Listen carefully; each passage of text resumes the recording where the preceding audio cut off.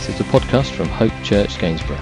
For more information, visit www.hopechurchgainsborough.co.uk.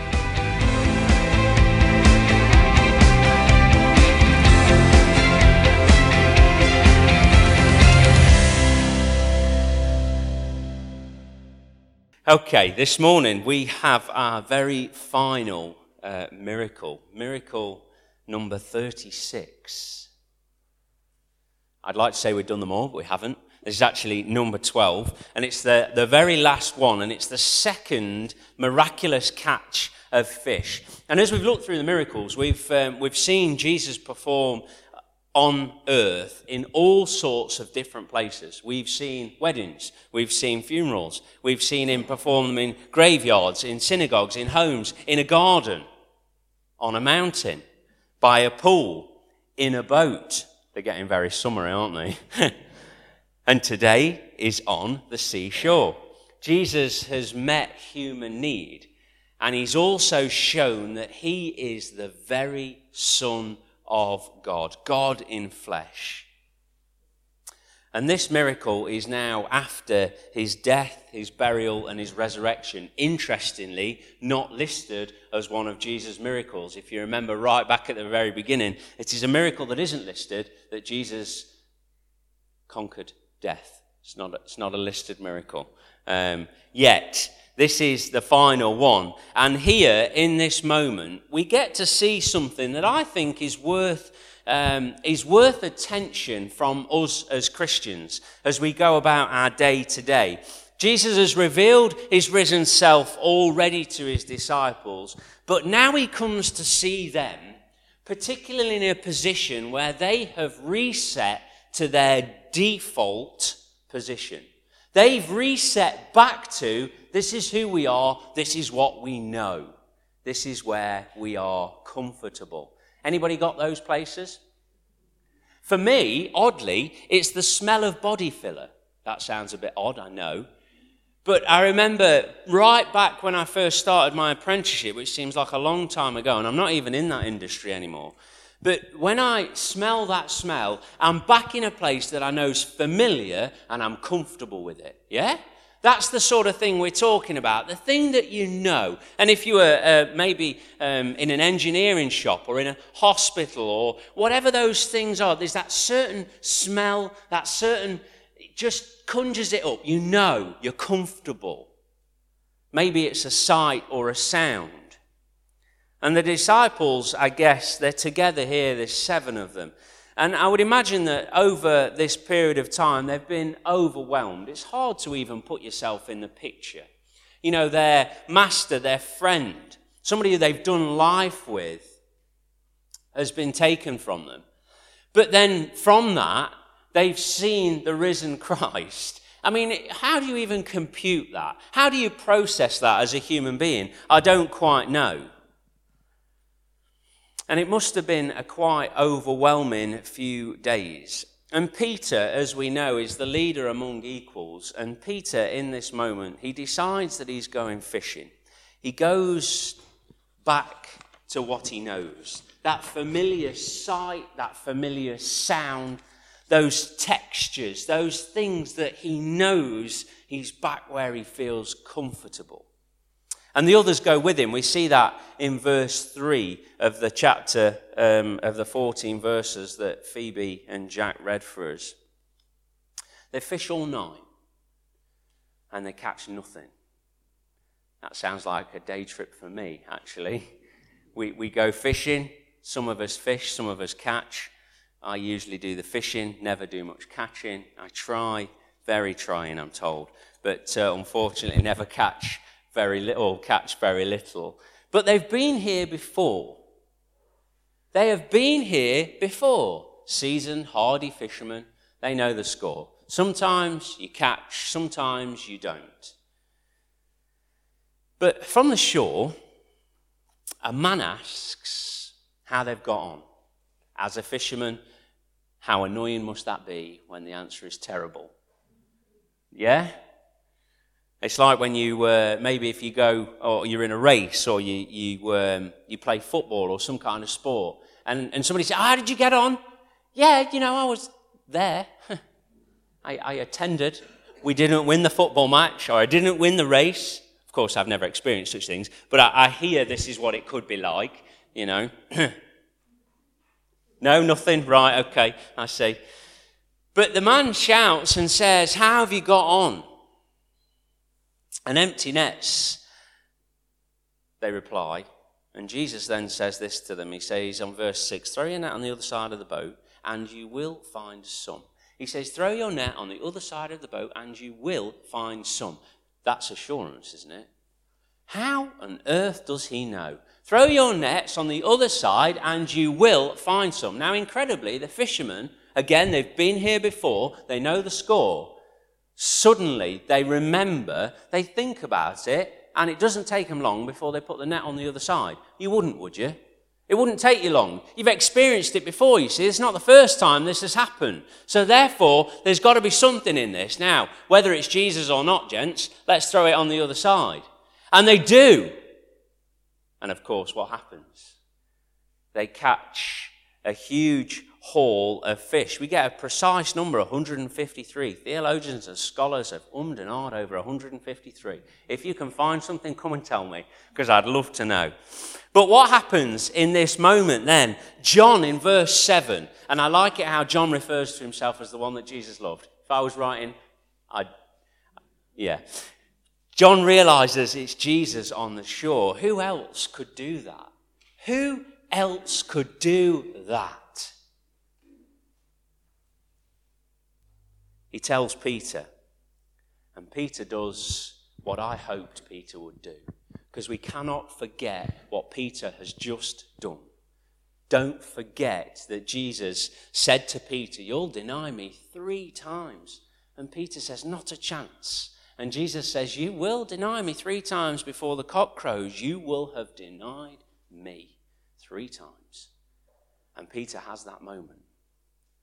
Not once, not twice, but as Jesus said, 3 times. And we've talked about the fire before, the anthrakion. If you look in the Greek, John 18 and verse 18, you'll see the same word. It's only used twice in the whole of the New Testament. The first time is when Peter is sat round the fire and he denies Jesus. And the second time it's used is in this moment, where Peter has realized, as John has said, that's the Lord. What else could he do? He throws his cloak on, ready to meet his Savior. He jumps in the water. They're only some 100 meters or 100 yards, depending on what version you've got. And he gets himself to shore. He gets himself in that moment that this time Jesus is stood with the fire. Peter is also stood with the fire. And he realizes that this is his Savior. And he gets it, and he grasps it. And we know the story goes on, and Jesus has the moment with Peter that Peter so desperately needs. But in the first instance, his reaction tells me that, you know what? How many times do we get into that position where we are running the opposite direction? You know, so many times we have these moments where life just gets too much. It's not just me, is it? Where life just gets too much and I just need a breather. I need to go back to my default position. I need to do and feel and get to somewhere that's comfortable, that's familiar.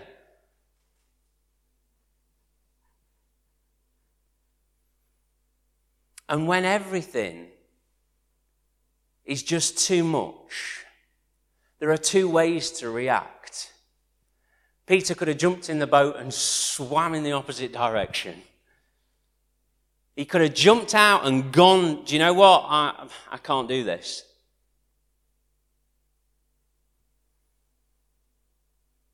Or he jumps in the water and he makes sure he's the first one to the shore to see Jesus. You know, we have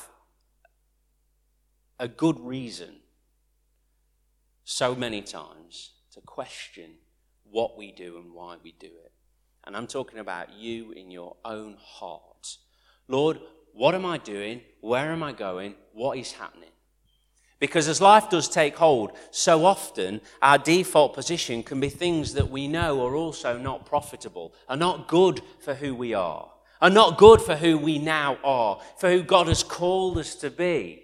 You know, whether it be that cheeky cigarette, whether it be a tickle of that strong stuff that, you know, nobody else knows about, whether it be that little dabble on the horses, whether it be something that just puts you in a position where you know you're compromised.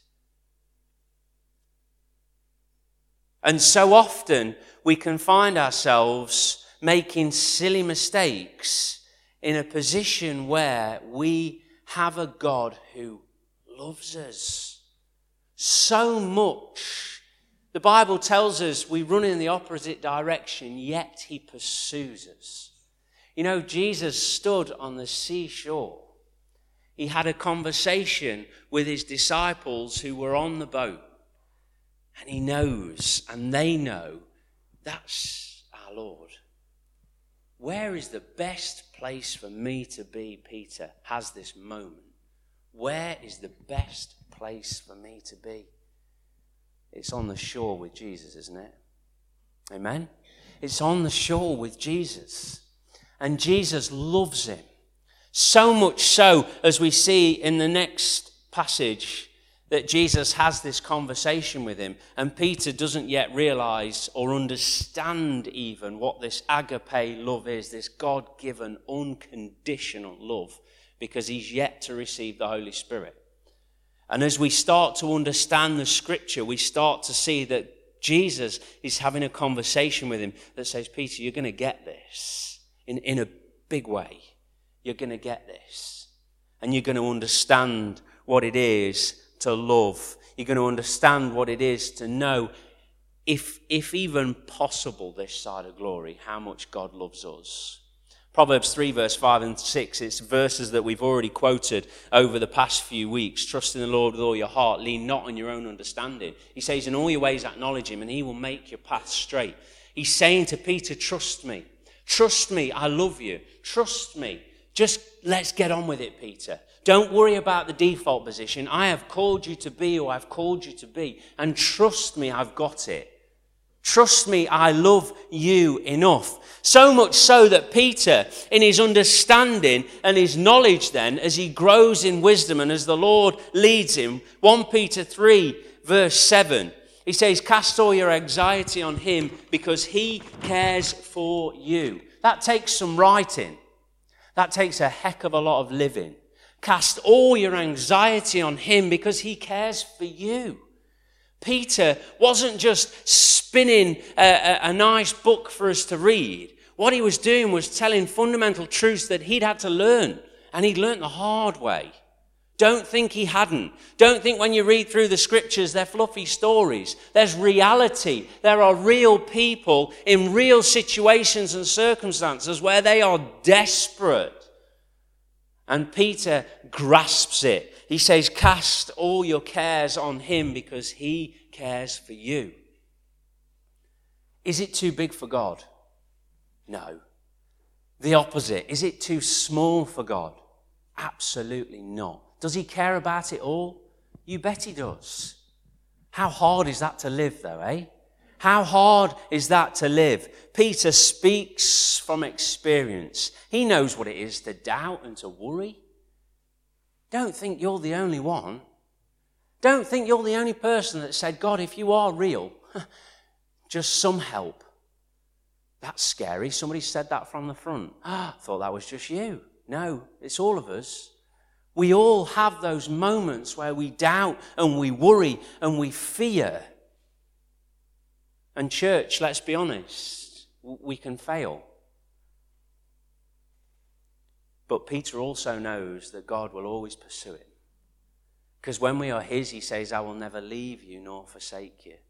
He won't ever let us go. And aren't we grateful for that? I guess the question is, are we running? Have we reset to our default? Jesus is calling from the shore. And there are times when we might run.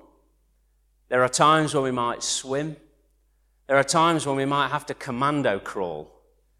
But you know, the best place to be is on the shore with our Saviour. There is no other place. No other place where we'll find that unconditional love. There's no other place where we'll find that healing that we require. There is no other place where love knows no bounds, but safe in our Saviour's arms. Amen?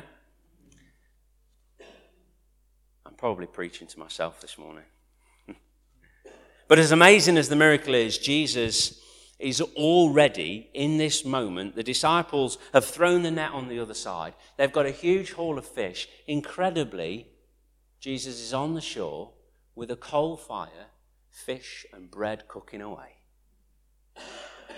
You would, wouldn't you? He's on the shore and he's doing what needs to be done. And the amazing thing here, and this is the lesson for you and me this morning, that we have a job to do that the Lord has set us on a path for. But what do we have to do? We have to go to Jesus to get fed before we can feed others. And that's exactly what Jesus does here with his disciples. He says, come to me, let's eat, let's share, let's learn, let's grow. And then from this moment, you're going to go out and do. But first, church, he tells us that we have to come to him to feed, to learn, and to understand what he's got for us. You know, these men were about to go fishing for people. It's everything that they've been called to do. It's everything that their lives had been over the past few years. And Jesus had set them apart in order to go and start the church as we now know it today. But first, they had to be with him. They needed to see God's provision, didn't they? How often do we need to see that? Lord, I'm just going to need to see something because I'm not sure my faith's quite enough here. They needed to understand that they weren't alone. And as we have the privilege and joy as New Testament Christians, we have the joy of the complete canon of Scripture. We get to see that God's got it in control. We get to see that he's provided for us. We get to see that he's the Alpha and the Omega. And God wasn't about to leave them to it, same as he's not going to leave you to it. And he's not going to leave me to it. We're not on our own here, church, are we? I'm sure all of us who know Jesus, that in some way or another, we've experienced moments where everything just seems cloudy. And the only realization from that is that I can't find another, is that we're human. I can't find another. We're all the same, aren't we?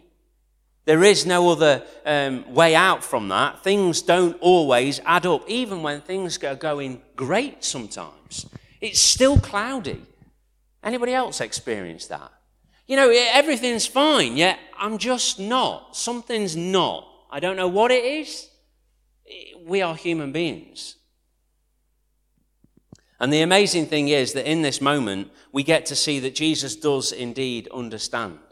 Today may be a miracle, or may be the miracle that you're looking for, this very portion of Scripture that says he has got it. Maybe this morning you're just desperate to hear his voice, and he's saying to you from the shore, have you caught anything? Have you caught anything?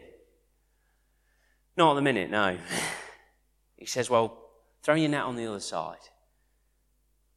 Maybe we need to just jump in the water. Maybe we need to just swim to Jesus. Maybe we just need to understand that he is in control.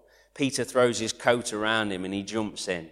And we've seen and heard over the past few weeks some amazing miracles. And the Word of God is incredible as it shows us as Jesus went about his ministry, at how he affected lives, how he affected people, and how he changed the atmosphere.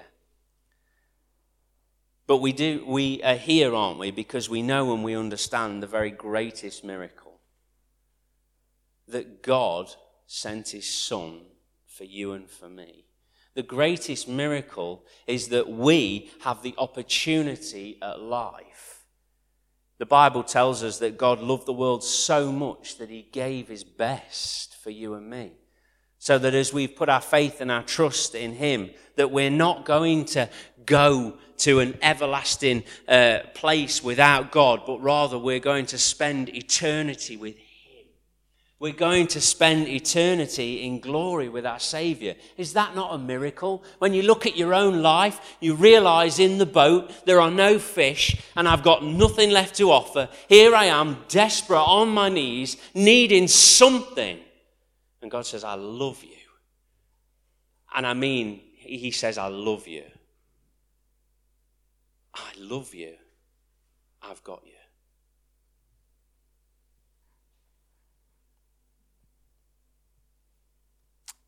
You know, the Word of God tells us that if we put our faith and our trust in Him, we have life and life eternal. And we're here this morning as testimony to that fact. And if you don't yet know Jesus as your own personal Saviour, may you hear Him from the shore this morning. He is calling your name. What are you going to do about it? Let's pray. Heavenly Father, we want to thank you this morning that over the past few weeks we've had the opportunity to see the miracles of the Lord Jesus Christ as He went about His ministry here on planet Earth. Father, we're so grateful that He knows and He understands. We're so grateful that you love us enough to send your very best for us. Father, may we grasp, may we take it to heart all that you have laid out for us. May we understand this morning that we are loved beyond measure. And Father God, we see that manifest also on planet Earth in some form by the love of a mum to their children. And Father, I guess if we see a human relationship, that's about as close as it gets to knowing how much you love us.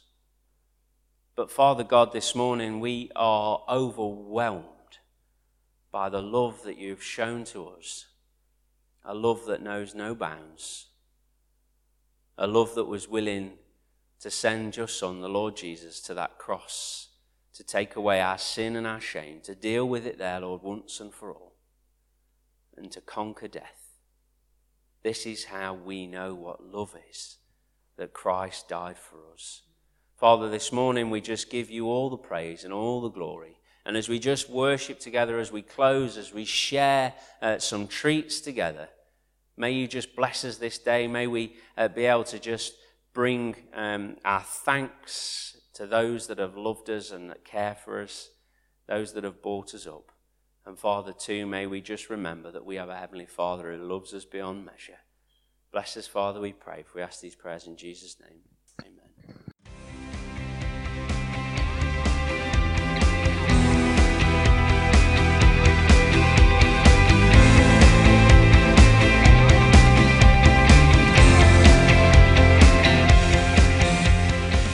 This has been a podcast by Hope Church Gainsborough. For more information, visit www.hopechurchgainsborough.co.uk.